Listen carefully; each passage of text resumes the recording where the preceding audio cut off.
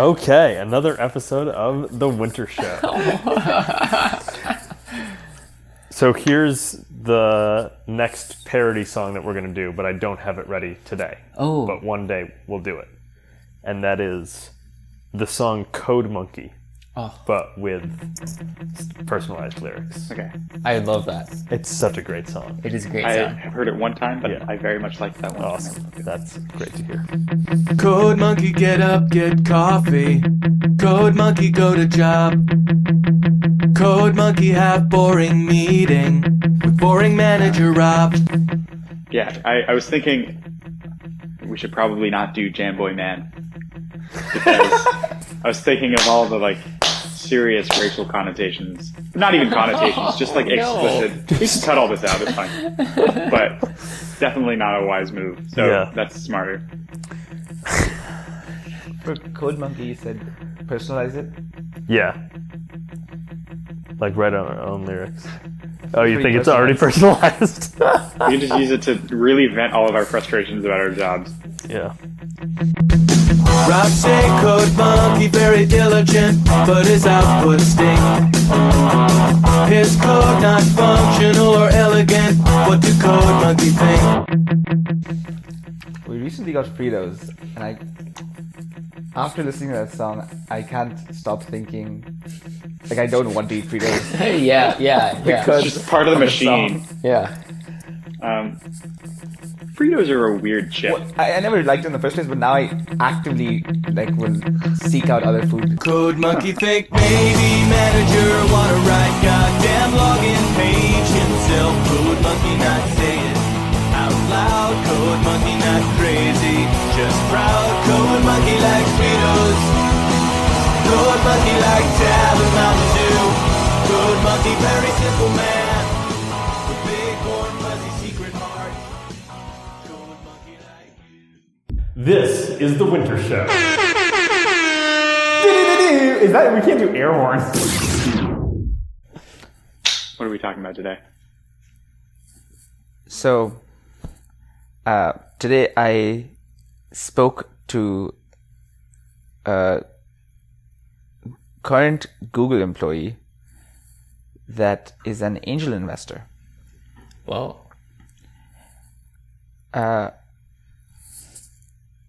He is still working as a software engineer, and his choice of investment of whatever money he makes is to invest in startups. Earlier that day, Devin was doing a presentation to us on how to do personal finances. Who's And Devin? Devin is someone I work with. And everyone was discussing the various typical things people invest in as, most people would invest in like stocks or property or the various things. And then I jumped on I had a call with this angel investor, and when I asked him why did he choose, and he said, oh, not so much about the finances. He thinks of products, like he thinks of ideas continuously of like what would be a good idea, and then he looks up if there are any implementations of the idea, and if he finds an implementation, he reads up on them, and if they're relatively new, he invests in them. Like, how much are we talking? 20,000, 30,000, nothing crazy, but it's more on the lines of this is what he does with his extra income. Is this a Google engineer in California? Yeah. I naively would have assumed that like a software engineer in Silicon Valley, like the average one, even if you're doing well at Google, wouldn't have that sort of yeah. outside income, especially like the How long cost of living there. How long has he been there? I think he's relatively young, so early 30s. But technically, we'd be able to do the same thing. I think, if you think about at the end of the year, if you looked at how much you probably saved, if that type of money you could just put into a startup instead Yeah. of putting into anything other sort of thing. That's pretty much what he's doing. It seems though that investing in like such a high risk, high reward investment would really only benefit, not only benefit, but most likely benefit people with a lot of capital to diversify as much as possible. Because like odds are, he's not gonna do well. Unless you're like an incredibly discerning investor, but it's hard to. So, say if you're in your early 30s, late 30s, you're earning approximately 300 at Google. We made it 5 minutes before unpublishable. Yeah. But that's okay. We should keep going with the line of 99% is reasoning. alienated beyond like At Google, you're recovery. earning that type of money, though. At Google, yeah. In your early 30s, late 30s, you would be earning around Well, 300. you should do it by number of years you've been working there, I feel like, not age. But yeah, after 10 years, including stock options and bonuses, yeah. So if he were to say his annual expenses on, various stuff, if it was say in the range of 50, 60 with rent, and he puts a bunch of it into savings, he still has a good amount to potentially invest in high risk, high reward, without feeling like he's really taking a big risk. You know what sort of stuff he's invested in? No, but he called us up, which is an Just example out of the blue? Like, So he said he was looking into. He said within Google, whenever he needed expertise or he wanted to get advice, there wasn't a medium of finding other employees at Google with who he could connect with on a certain topic. And so he was looking for, or he wanted to suggest, why don't we have a platform that somewhat connects people within the company? yep. Brandon, you want to go tell them off? And while you're at it, could you ask for a bottle of Absolute back? I had never, on the topic of your company, this episode brought to you by Deep Bench. I had never heard the term deep bench ever in the wild until the Women's World Cup. And then I started hearing it like once a day. Like, they have a really deep bench. It's like, oh my God. That's my only insight to this. It was just funny. I never heard it before. My manager at work does the same thing, except not as investment, just as grants. Just to like donate money to interesting projects. Wow.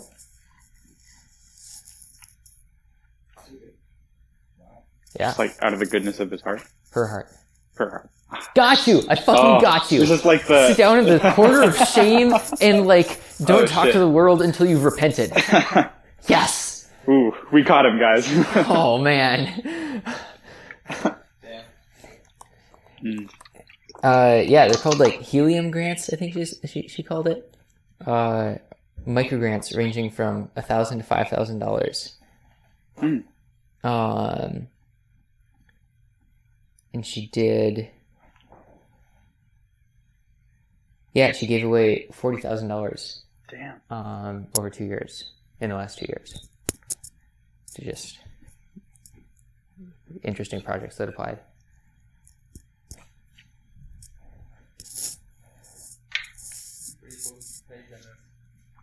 I also know a guy who invested in some startups. He runs this bookmarking site, Pinboard. His name's Maciej Sagłowski. I don't know if I've ever mentioned him before. No. Never? Tell me more. Yeah. Well, he's pretty cool. Anyways, he invested in a bunch of companies with the Pinboard Co-Prosperity Fund, I think it was called, where he invested $37 in companies. They had to apply, and then if they were accepted, he would give them $37. You say 37? 37, yeah. $37. $37. US dollars. To a company. To a company, yeah. Why 37? Well, I can't remember the exact reason for that specific number, but basically he was saying that most startups don't need like ridiculous amounts of starting capital, and he wanted to prove it by giving companies $37 and seeing if they could become profitable with $37 of starting capital. I don't know if that is proving anything. That could be. Because I think it's proven. Is it? something. Yeah. what? I mean, it's that you don't need huge amounts of capital to be successful. But surely most of their capital is coming from elsewhere. But it's not like they're like, oh, $37, manna from heaven. Yeah, exactly. It's that they probably don't need any at all. And that's like proving the point. And the reason why it exists is to like sort of like spotlight particular startups and then say, hey, look at this. No money, and then maybe they'll succeed.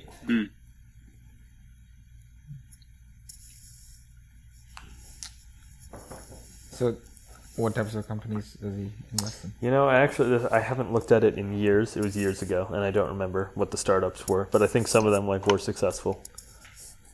But they were mostly, you know, single person side projects that became profitable enough that people could make a living off of them.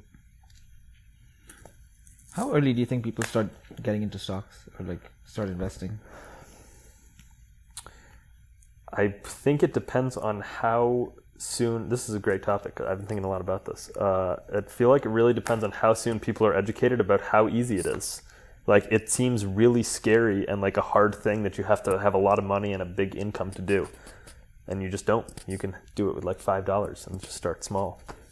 And like somebody just like as a high school graduation present, somebody gave me a stock and set up a brokerage account for me, senior year of high school. And that was like all it took. And then I just started learning by just doing small trades. And I feel like most people just don't do that because they just don't know how easy it is. And like if your parents set up accounts for you or educate, if your parents invest a lot and are super into it, then like my dad goes on all the time about like what he's investing in. Oh, interesting. Okay. And like the safe markets. Huh. Okay. So yeah, I assume if you grow up in a household that's not at all like that, then you're just not gonna. Right. That was me. I never heard about stocks and like that was never a topic of conversation. So I feel like once I realized how easy it was, I was like, oh wow. Why am I not doing this? I think I have 3 very distinct memories of stocks and talking to my dad about it.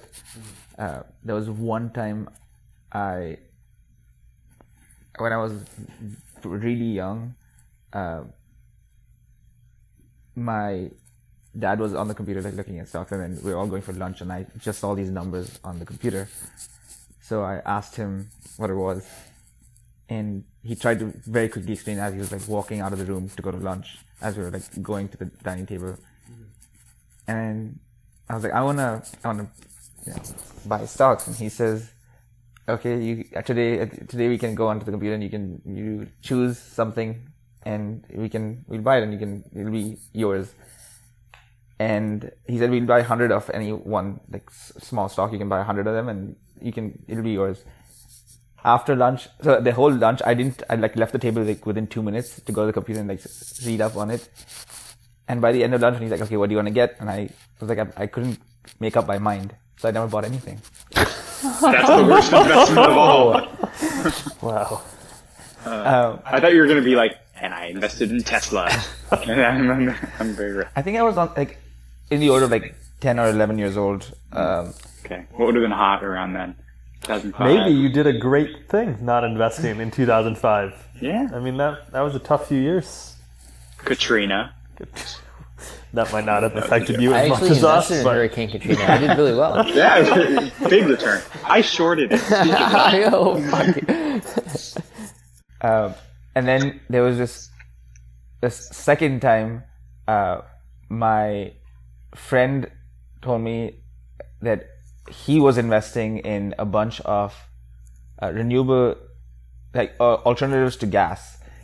And I came home and I was like, and he's like, he told me that I should invest in it. And I was like, I have no money. He's like, tell your dad to invest in it. And I was like, sure. So I went home and I told my dad, and he's like, okay, tell me more about it. And I was like, oh, I don't know. He just told me you should invest in it. So you should invest in it. And I mean, he's worked in energy for like 25 years, and he looks at me and he was surprised that that's the extent to how much I was asking him to invest.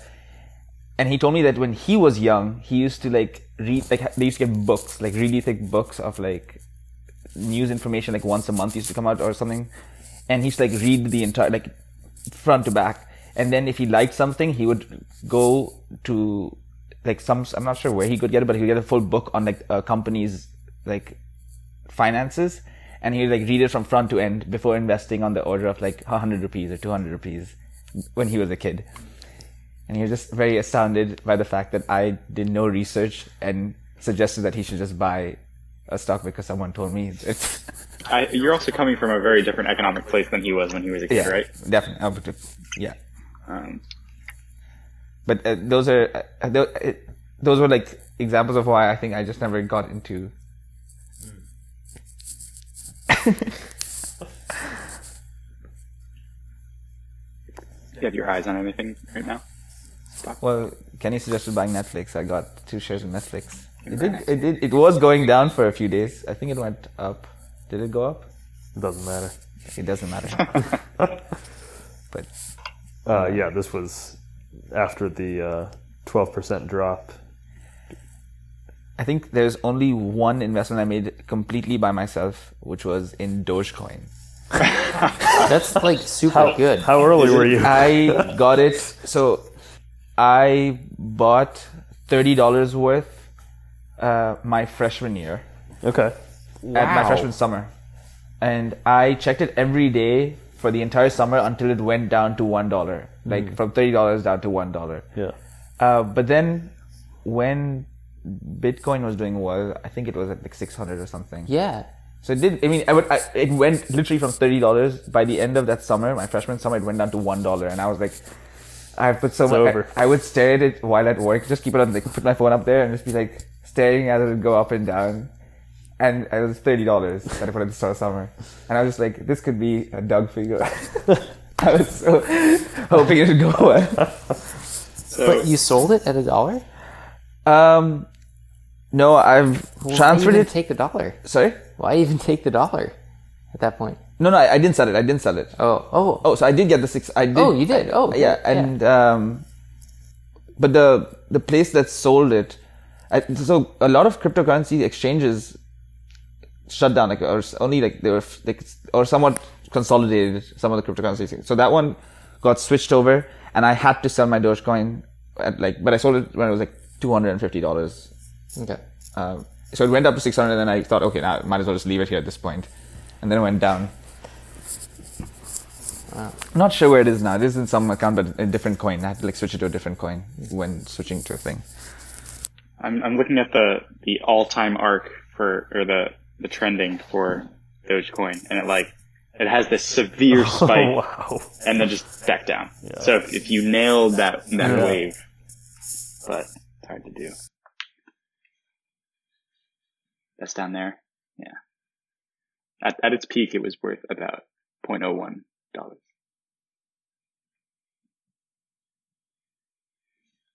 Yeah, but with the little experience in coins that I have with whatever Bitcoin I have, it can be a bit entrancing just like looking at how it's trading on a hourly basis. People set up like alerts for like, tell me if it changes 5% or less. It can be a bit unhealthy. Yeah. And the fact that it's always on. Mm-hmm. Unlike stocks where there's a very narrow window where it can change. Yeah. Yeah, I definitely enjoy the adrenaline of it, and I think that is something I've actively, well, at least trading on something like quick trading is something I know I will get addicted to. Mm-hmm. So I actively avoid it. It's like a very small version of, or not necessarily small, but a version of buying a lottery ticket, and like the fixation that you do on like, what am I gonna buy, and like to some weird extent you have won a little bit in your mind, and you're just like in a headspace that you don't find when you don't have a lottery ticket in your pocket.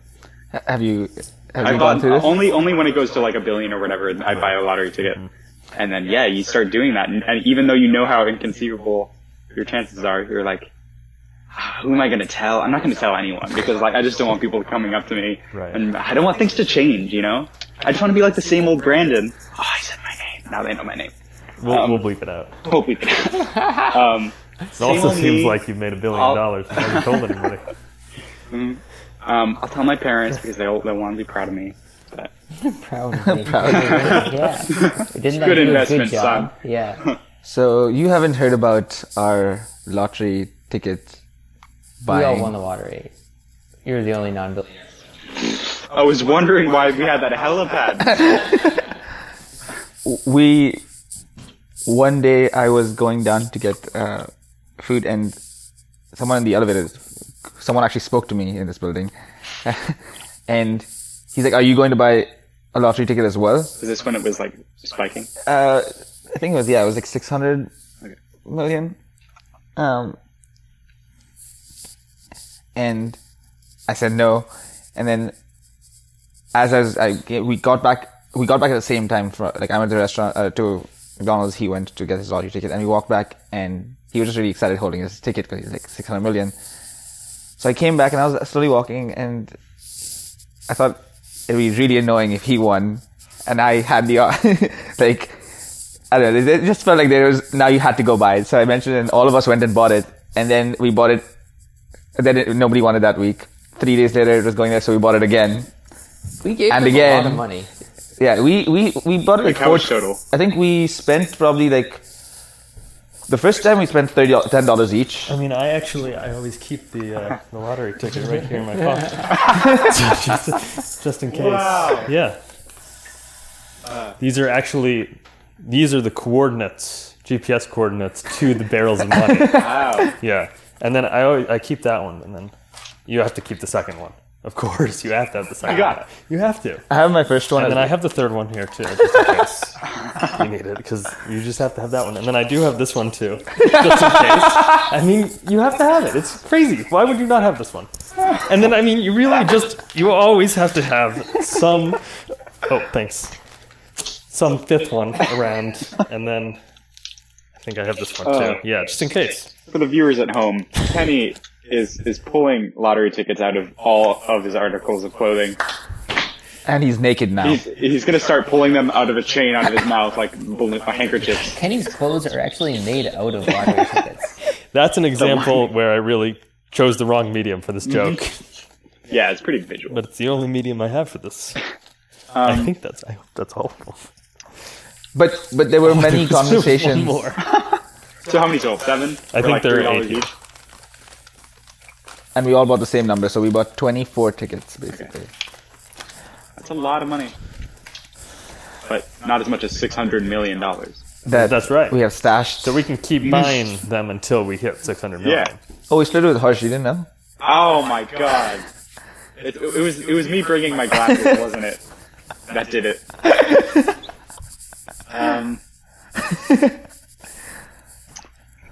We did have. I had a few conversations about what we would do with the money when we won. What would you do? It's a whole half-hour long conversation. Oh, if only we had a format for such a perfect length of conversation.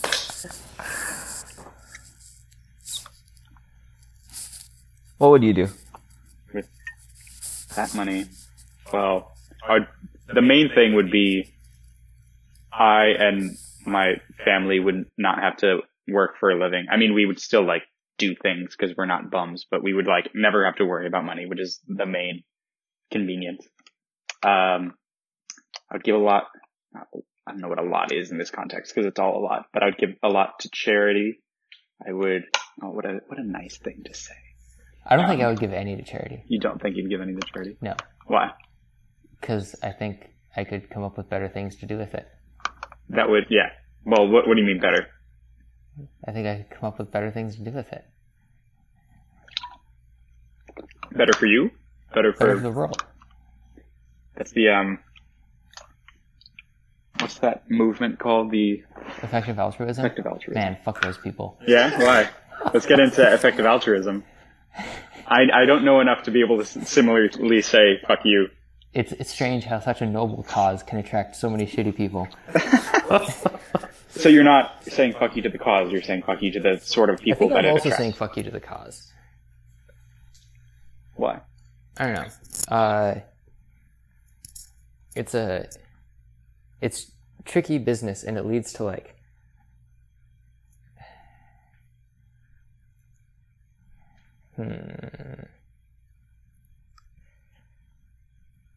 I don't know. When you're hyper rational, you get like surprisingly like inhuman, like coldly rational. And a lot of the things that they like conclude and end up like recommending really put me off for how detached from reality they seem. Okay. But is not like the main principle basically what you just described over there by saying you think you could do better with the money in your own way, better for the world than the conventional like the charity route? Sure, but my procedure for like selecting what those are isn't something that's going to be like backed by a lot of equations for like estimating or numerically quantifying like value or goodness in the world. But you have to some degree, even if you're not being as like hyper quantitative as I assume being, you're placing some value in something to be able to do some calculation to figure out what's right. So maybe they're going too far with it, or maybe they're doing their calculations in a way that you disagree with. But it seems like the main principles are sound.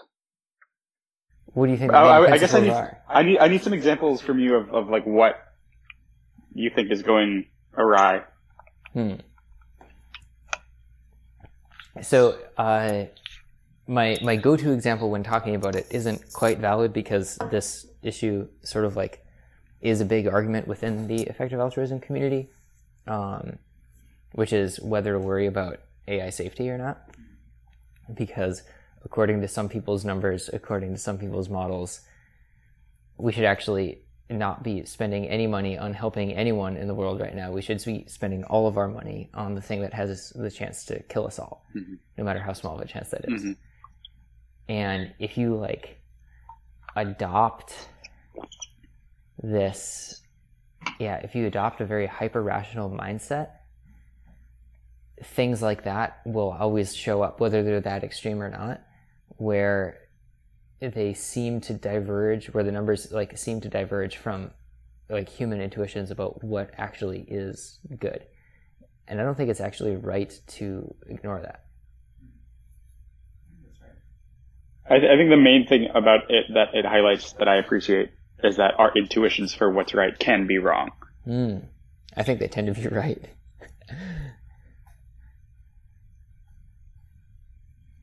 I do too. That's good. Yeah. I like the fun. I heard this in some podcast, but some thought experiment of like, and it's kind of an absurd example of if there's a house on fire and there's a kid and there's a Picasso and you can save one, you can imagine a world in which saving the Picasso, you could sell it and then use that money to like buy a bunch of bed nets for kids in Africa and save like thousands of kids in Africa. And so you should utilitarianly save the Picasso, but then like a kid screaming in your face to save them and you probably do that. Yeah. And if you didn't, you'd be a sociopath. Yeah. So, yeah. And then you have to calculate like everything you're constantly doing in your life all the time. That's the equivalent already is like of not saving the kid. kid. Already killing hundreds of kids in Africa, and like it's not actually a like viable worldview to adopt to its like logical extent or its logical extreme. So, anyways, I wouldn't give it to charity. What would you do? I don't know. Would you all? No, I'm gonna let you talk if you want to. Or no. I think I would fund research. Any particular field? No, not particular fields. I would not invest. I would give grant. When it just going back to effective altruism for the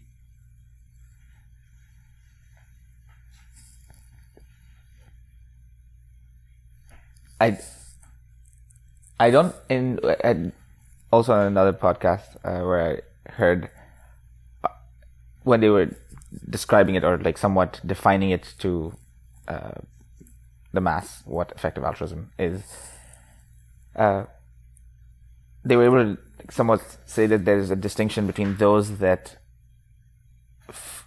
feel a lot more, visuals basically, or some sort of closure to any need, invokes a desire to help more than some other, like maybe potentially larger needs or cries for help, and simply just closure to it. So someone who is homeless close, like in downstairs, might make you feel more likely to help out than probably people in Africa.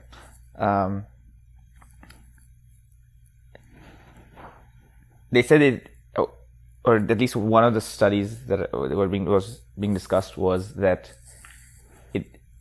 it actually has to do with people having different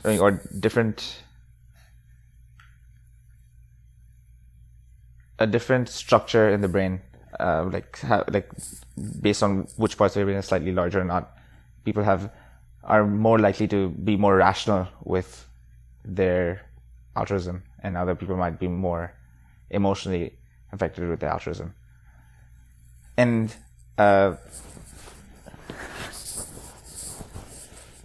think the only thing I didn't like about it was that the people who were somewhat enforcing effective altruism, or talking about it, or were somewhat pushing an idea that if you're doing charity, you should do it the right way.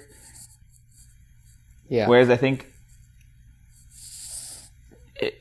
if the intention is the same on both sides, regardless of one is less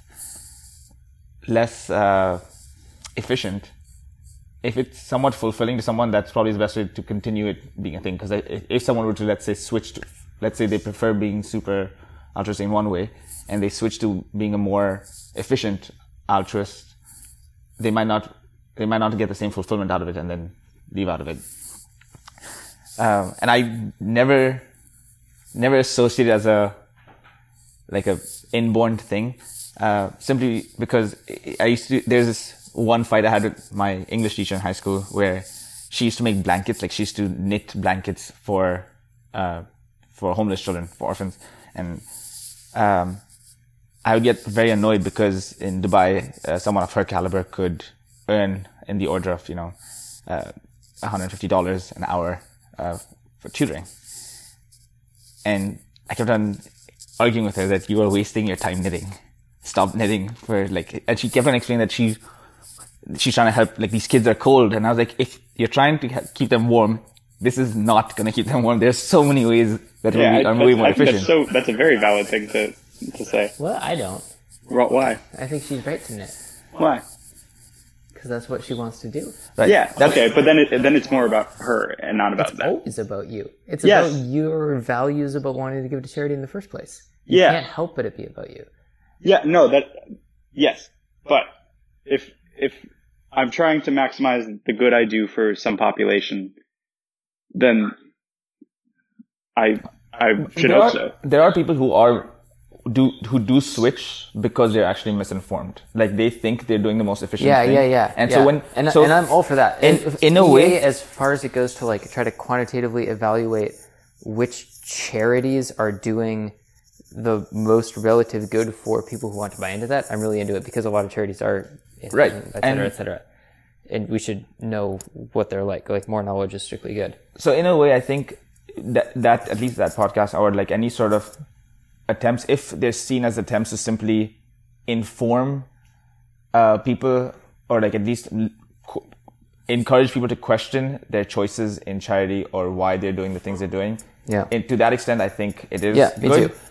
However, there are times that those same set of people talk about effective altruism as a way of somewhat stroking their dick and saying that I do charity better than you do, and I deserve to be applauded for it. Yeah.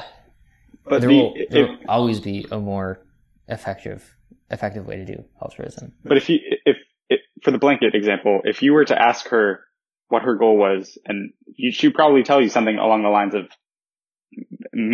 creating the most warm environment for absolutely not. children. I would put so much money against it. If you were to What ask do you her what think her she'd goal say? is, she would say, "I want these children not to be cold at night."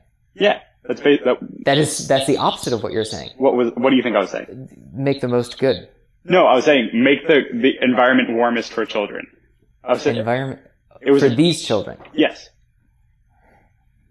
She wants to do exactly. She wants to what warm she's as many doing. children as possible. That's not true. She wants to do exactly what she's doing.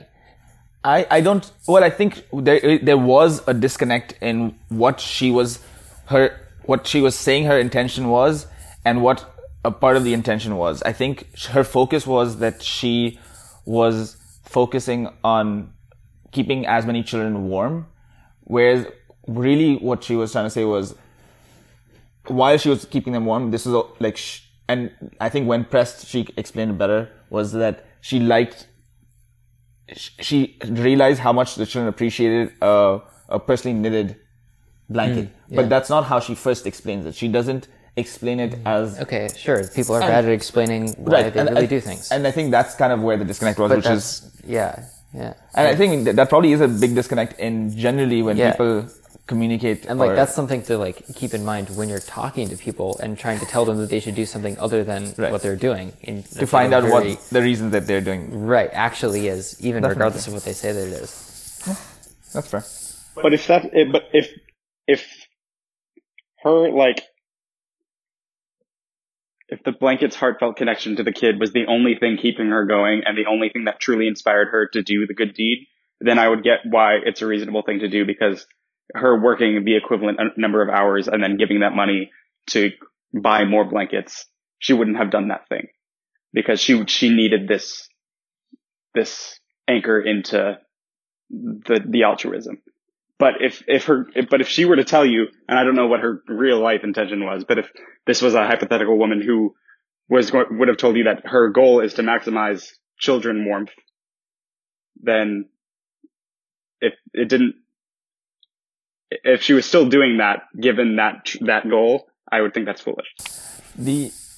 A thing I usually like and this is a far comparison, but it's on the lines of, technically, if you had to get someone a gift, the most Oh yeah. efficient or thing to give them would be money, because you give them money and they would use it as they see fit. But let's say I think you'd really enjoy something, but you would never spend money on it. I might go out and buy it for you because I think you'd enjoy it, and I want you to experience that, and know that you wouldn't experience it for yourself if you were given the choice to. So I'm making that decision for you. And I think it's on the same lines in which she recognizes that a child would be happy with getting a blanket. I mean, let's say if you take a single child, the child might say, I want a blanket. It doesn't matter. But when he gets a nicer blanket, it is in that moment he'll probably feel a lot better. And that's something that you're still not calculating. And I know this is gross language of calculation, but it's real. Let's just say the 4 hours, I have no idea how long it takes to knit a blanket. The 5 hours of knitting would have earned her in her working life however many hundreds of dollars, and the dozens of blankets that would have bought. You now have to calculate in all the dozens of kids who aren't getting blankets versus the one who is. So is the joy of the heartfelt blanket outweighing the dozens of kids without the blankets? Yes. Yeah. Well, that's a decision for some people to make. I think it's on the same lines of I can give so many examples, like a mother saying that should I do a job and not nurture my child, because that means I can they'll have a better or easier time paying for college. If I work, I help my child in their future loans. But now, or I can choose to nurture them now. And those are decisions that it's just what someone values more. Like someone might consider giving a blanket to 12 children a lot more than giving a nice blanket to one person more. Or they recognize that by giving a really nice blanket or a very personalized blanket to one person is the amount that it makes them happier, or like it improves their it improves their happiness, is sufficient to then, or equally good as giving everyone a shitty blanket. I think a metric over here could be she values the happiness given to that child as equivalent to the warmth for 12 children. Okay.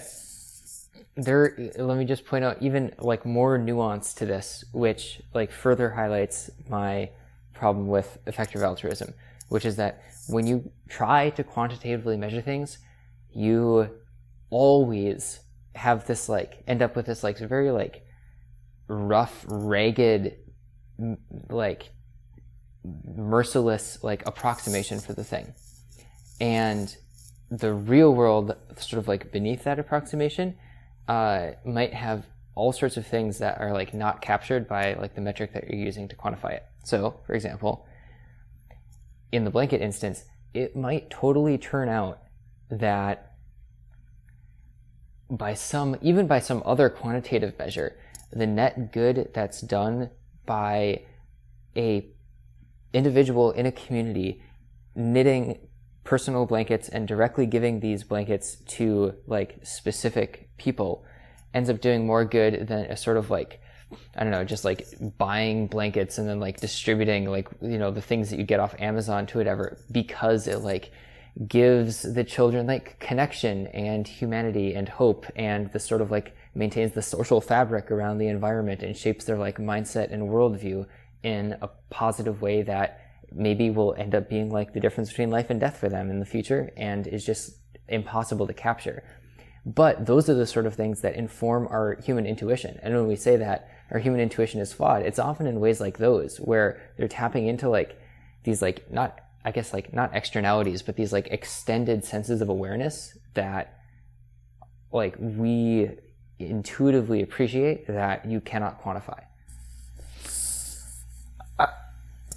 I think, I'm not sure. Like, as soon as you started saying this trick, okay. I'm so glad you brought up Christmas gifts, because it's the exact same thing. Yeah, if we were robots, we wouldn't have it at all, because like money just changes hands, and probably everyone receives on average the value of gifts that they give everyone else. So we should cancel the whole deal, right? That seems totally different from the donating to needy children case, because there's no exchange. It's unilateral. But also when you're deciding a Christmas gift, you're conveying so much about your relationship in a way that really has nothing to do. Wait, I mean, this woman is like having a relationship with the kids in a way that donating to charity is denying the kids a relationship that they might otherwise have. Like she's going and giving this blanket to kids individually, which I think is somewhat. I mean, if I were a homeless kid and I wasn't even cold, I would appreciate that. Right. I would crave that. I wonder. Sorry, you were saying. I was going to say, I guess it really depends how dire the situation is, partially, because like if having a blanket or not having a blanket is what is life or death for a kid in Africa, then like fuck the relationship being formed. Like you just need to give a blanket. But if it's like if we're not dealing with something that dire, that in the moment, then you can do all this stuff. But I think if anything, this all is an argument, both what I just said and what you just said, Joel, is an argument for like adding to the calculation as opposed to just going off of gut intuition. Yeah. Like if you can try to capture what you've just described in the calculation. I don't think you can, though. I guess that's sort of my point, is that like every calculation that everyone has ever come up with is severely, like dramatically lacking in a lot of these ways. It'll always, as someone who's surveyed all calculations ever, of course not. But that's like, yeah, it'll always be lacking. What am I trying to say? I wonder if a lot of times people convert their ways of helping to mainstream metrics. So, say her way of, again, I didn't trust her that much for that. But say any person has one way of what they want to do or how they see, a person that could be helped in a lot of ways. They can be helped in given food, they can be given, warmth, they could be given love, attention, education. And so some people might prefer providing a lot of resources in bulk to a large number of people, or some people might provide a lot of resources to a single person, but somewhat give them an actual ticket out of their situation, not somewhat prolonging by giving almost band-aids to patch up the situation. Rather saying, I'd rather take one child and give them an education, food, love, attention, and all these things to take them out of it. And in a way, I think through the method she was doing had somewhat of a more whole impact because it was personalized and it was, providing warmth and it was providing attention and it was personalized, compared to a different sort of provision, which would be only attending one of their needs, but to a larger amount. And I think when explaining that to other people in typical, it's harder to explain that sort of mentality, because that's when, as soon as you say, I'm giving a lot to this one person, someone's like, that's not effective altruism. That's not utilitarianism. That's very shitty, because you're doing something that isn't actually for the benefit of society. You're doing something that's benefit of one person, and that doesn't make it okay. Or again, by the definition of effective altruism to some extent. I need to flush out that thought better. An argument for the other side, though, is there was some natural disaster that's happened. I think this was like the Hurricane Maria or something, and people kept sending clothes for the people who were affected because they thought that they were necessary. And at some point, either the Red Cross or whatever organization was dealing with it had to send out an announcement that they're like, please stop sending clothes. We get that you guys are well intended, but this is not what we need right now. And these clothes are languishing in some giant pile that we just have to deal with now. And this can happen in a lot of domains and in a lot of things that aren't clothes. But it's an example of you sort of are well intended and genuinely want to help, but not thinking about the outcomes. And so just putting your goodwill in some bin to be delivered to some far off land, and then just I did my part. I think that middle ground, I think what you're describing is a middle ground between the very personal giving a kid a blanket that you knitted or whatever, and the hyper rational. I think the middle ground is maybe the worst. And that when you do things, I guess irrationally, they should be as close to you or personal to you, or as familiar to you, or as do the things that you're most confident in as close to you as you can. And those are the ones to trust, things that you really do have an intuition about. To the first one, I'm not an argument to the other side. I think I agree with both sides very heavily. I think both of them are completely valid. And I definitely know I lie on one end of that extent, not the utilitarian aspect of things. Even though comparatively, I think to a lot of people, I mean, it's a spectrum.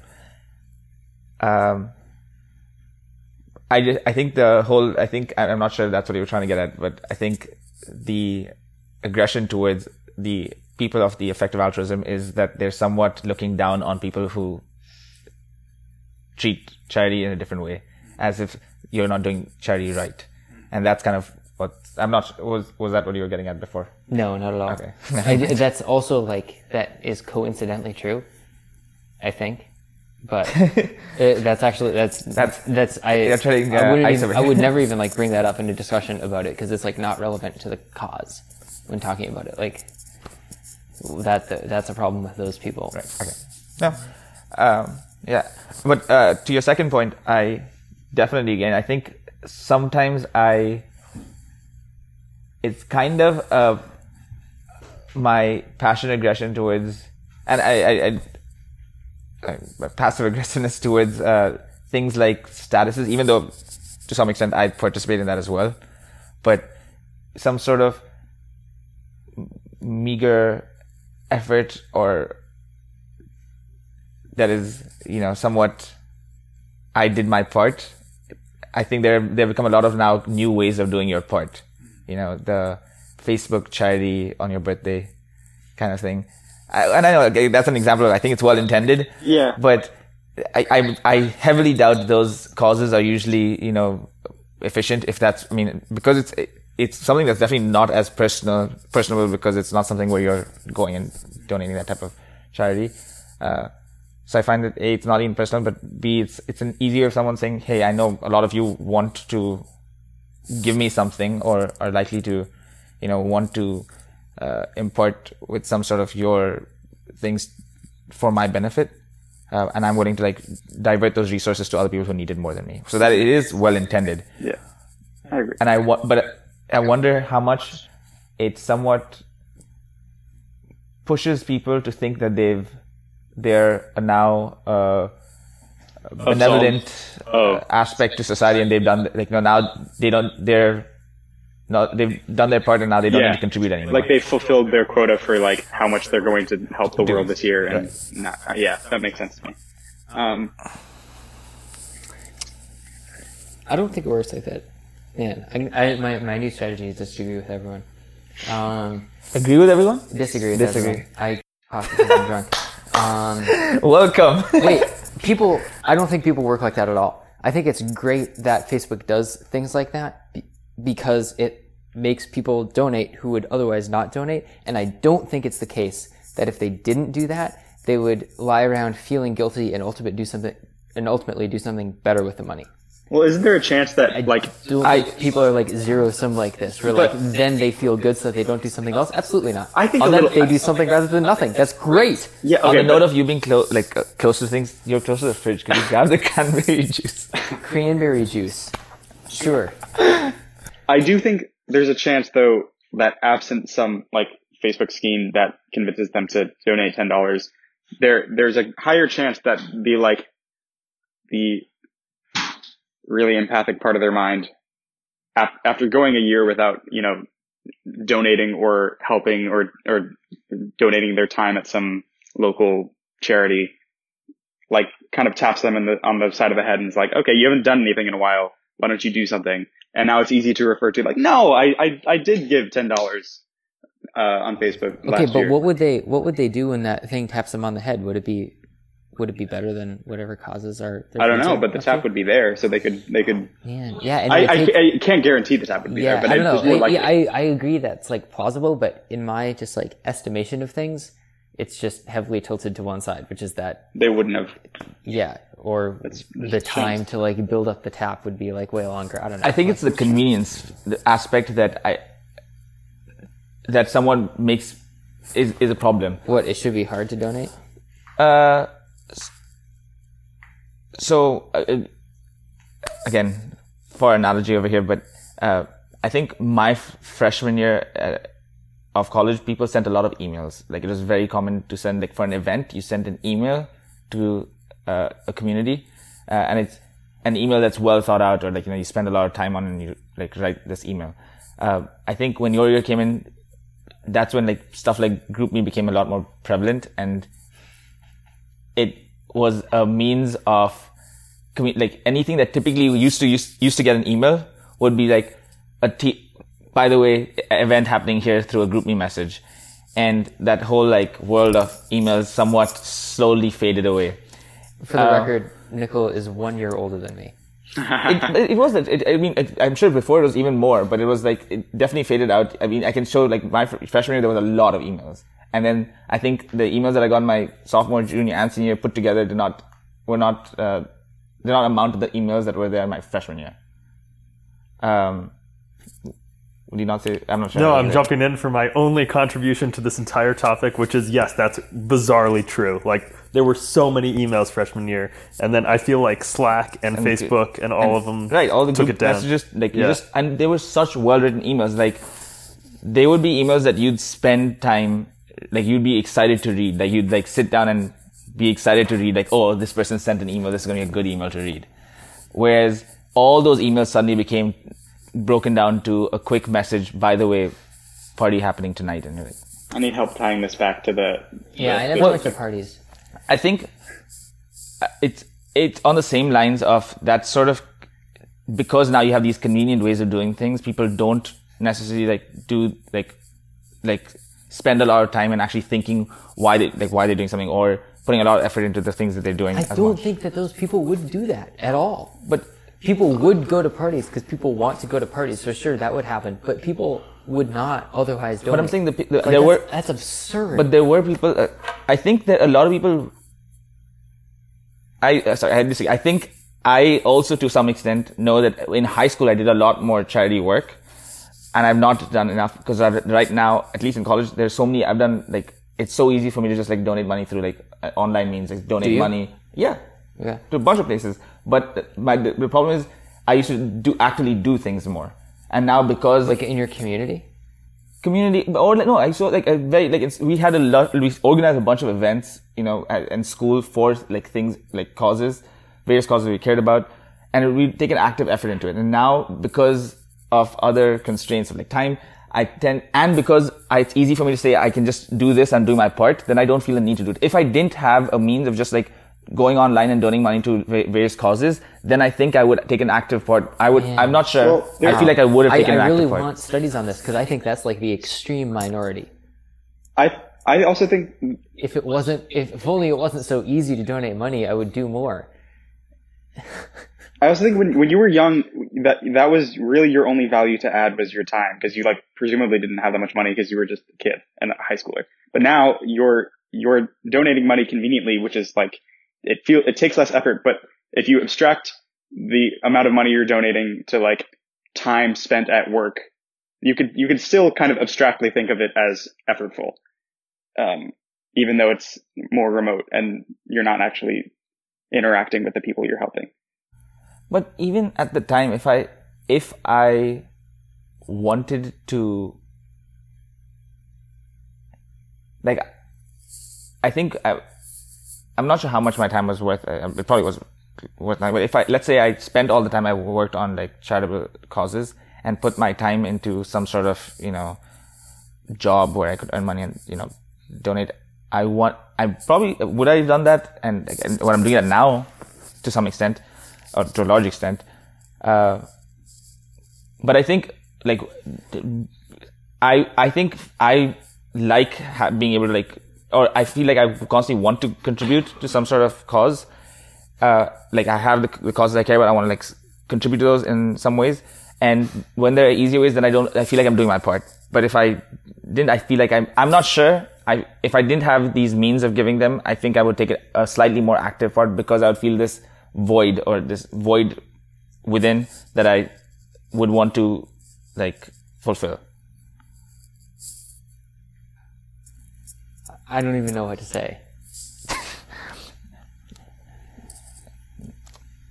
Different people? To me, sounds like a new topic. This sounds. We've come to an impasse. It sounds to me, if anything, what you said feels more like an argument for the more utilitarian remote side for altruism. I'm not arguing either way. I think both are completely okay. My interpretation of what you've just said veers me more towards the utilitarian side, because I guess my main thesis is that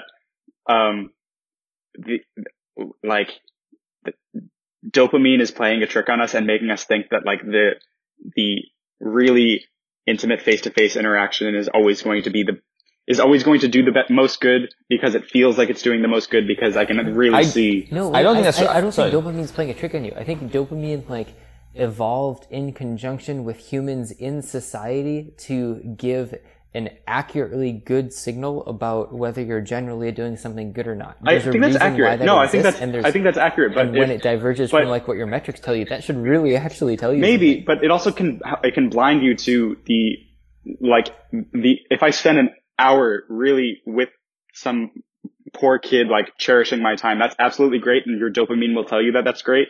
And I think if you want to do that, you should absolutely do that. I'm not dissuading anyone from spending valuable time doing valuable things. I'm just saying if written in your mission statement in life is giving the most blankets to the most kids to warm the most kids, and your dopamine signals are blinding you to that mission of yours, it's just Okay, yeah, yeah. So I would take like this a little stronger position and say that's a bad mission to have, and people who say the words that that's their mission are sort of like, I don't know, not lying, but like deceiving themselves, or like. Why is that don't a bad really mission to have? Understand that.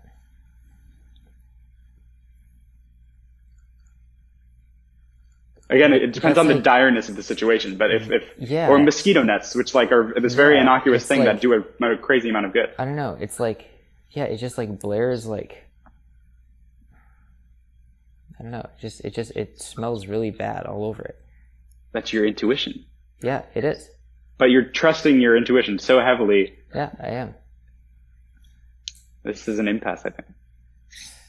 You have more trust in your intuition than I do. That would make sense, but I think you should have more trust in your intuition than you currently have right now. I think what your dopamine is alerting you to is, and I don't know the neuroscience, so maybe it's not dopamine, blah, blah, blah, but it's signaling the quality of good, but it's not signaling the, like, integral of, I mean, who's to say what it's signaling? Like, it I'm happens. speculating. Like the mechanics of it. like, I'm not going occur. I'm, at a very visceral level, I'm not going to feel that good about clicking send on $1,000 donation to the Red Cross, Yeah. but, Yeah.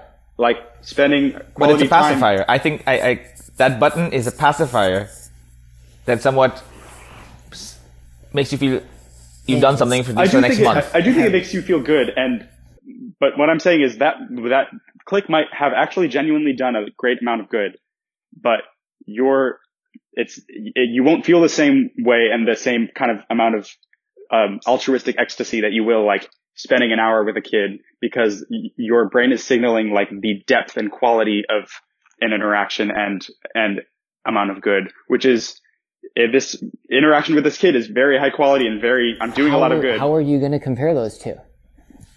Loosely and poorly, but you need to.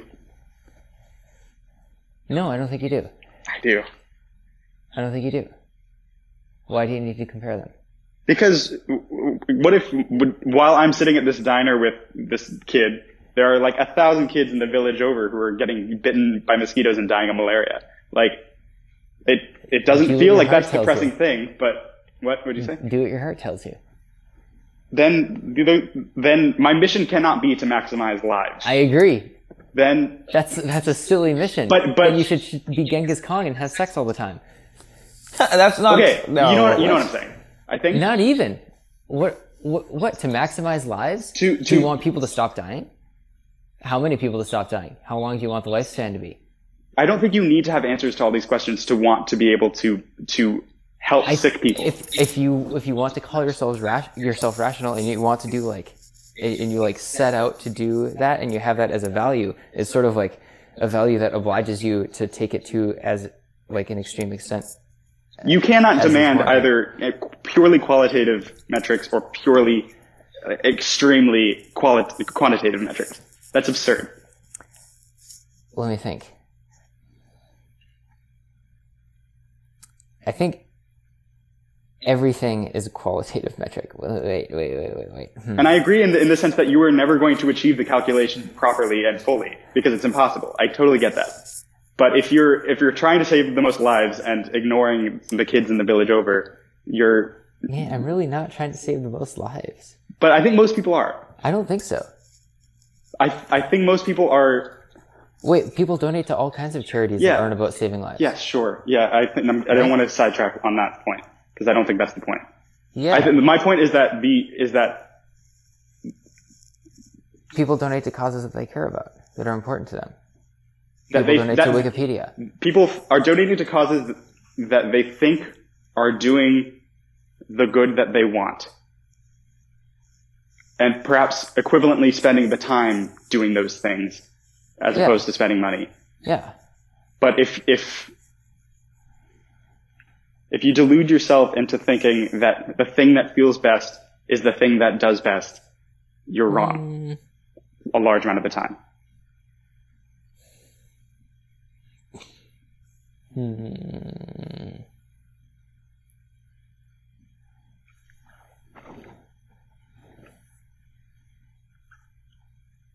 I don't know. I think only you can say what's best.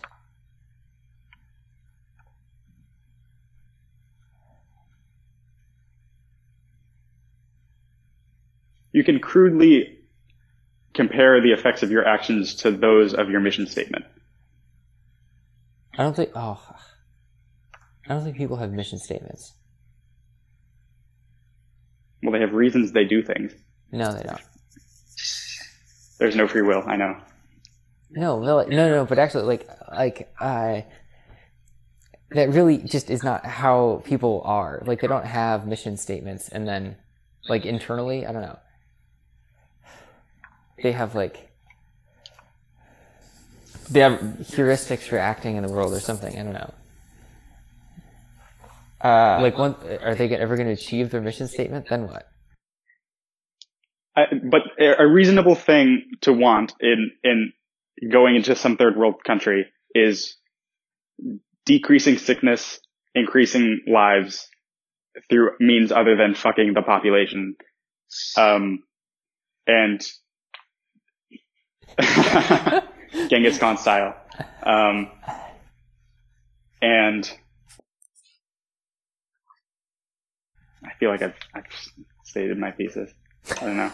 I don't know if I'm currently thinking of new things to say, so I don't want to speak vacuously.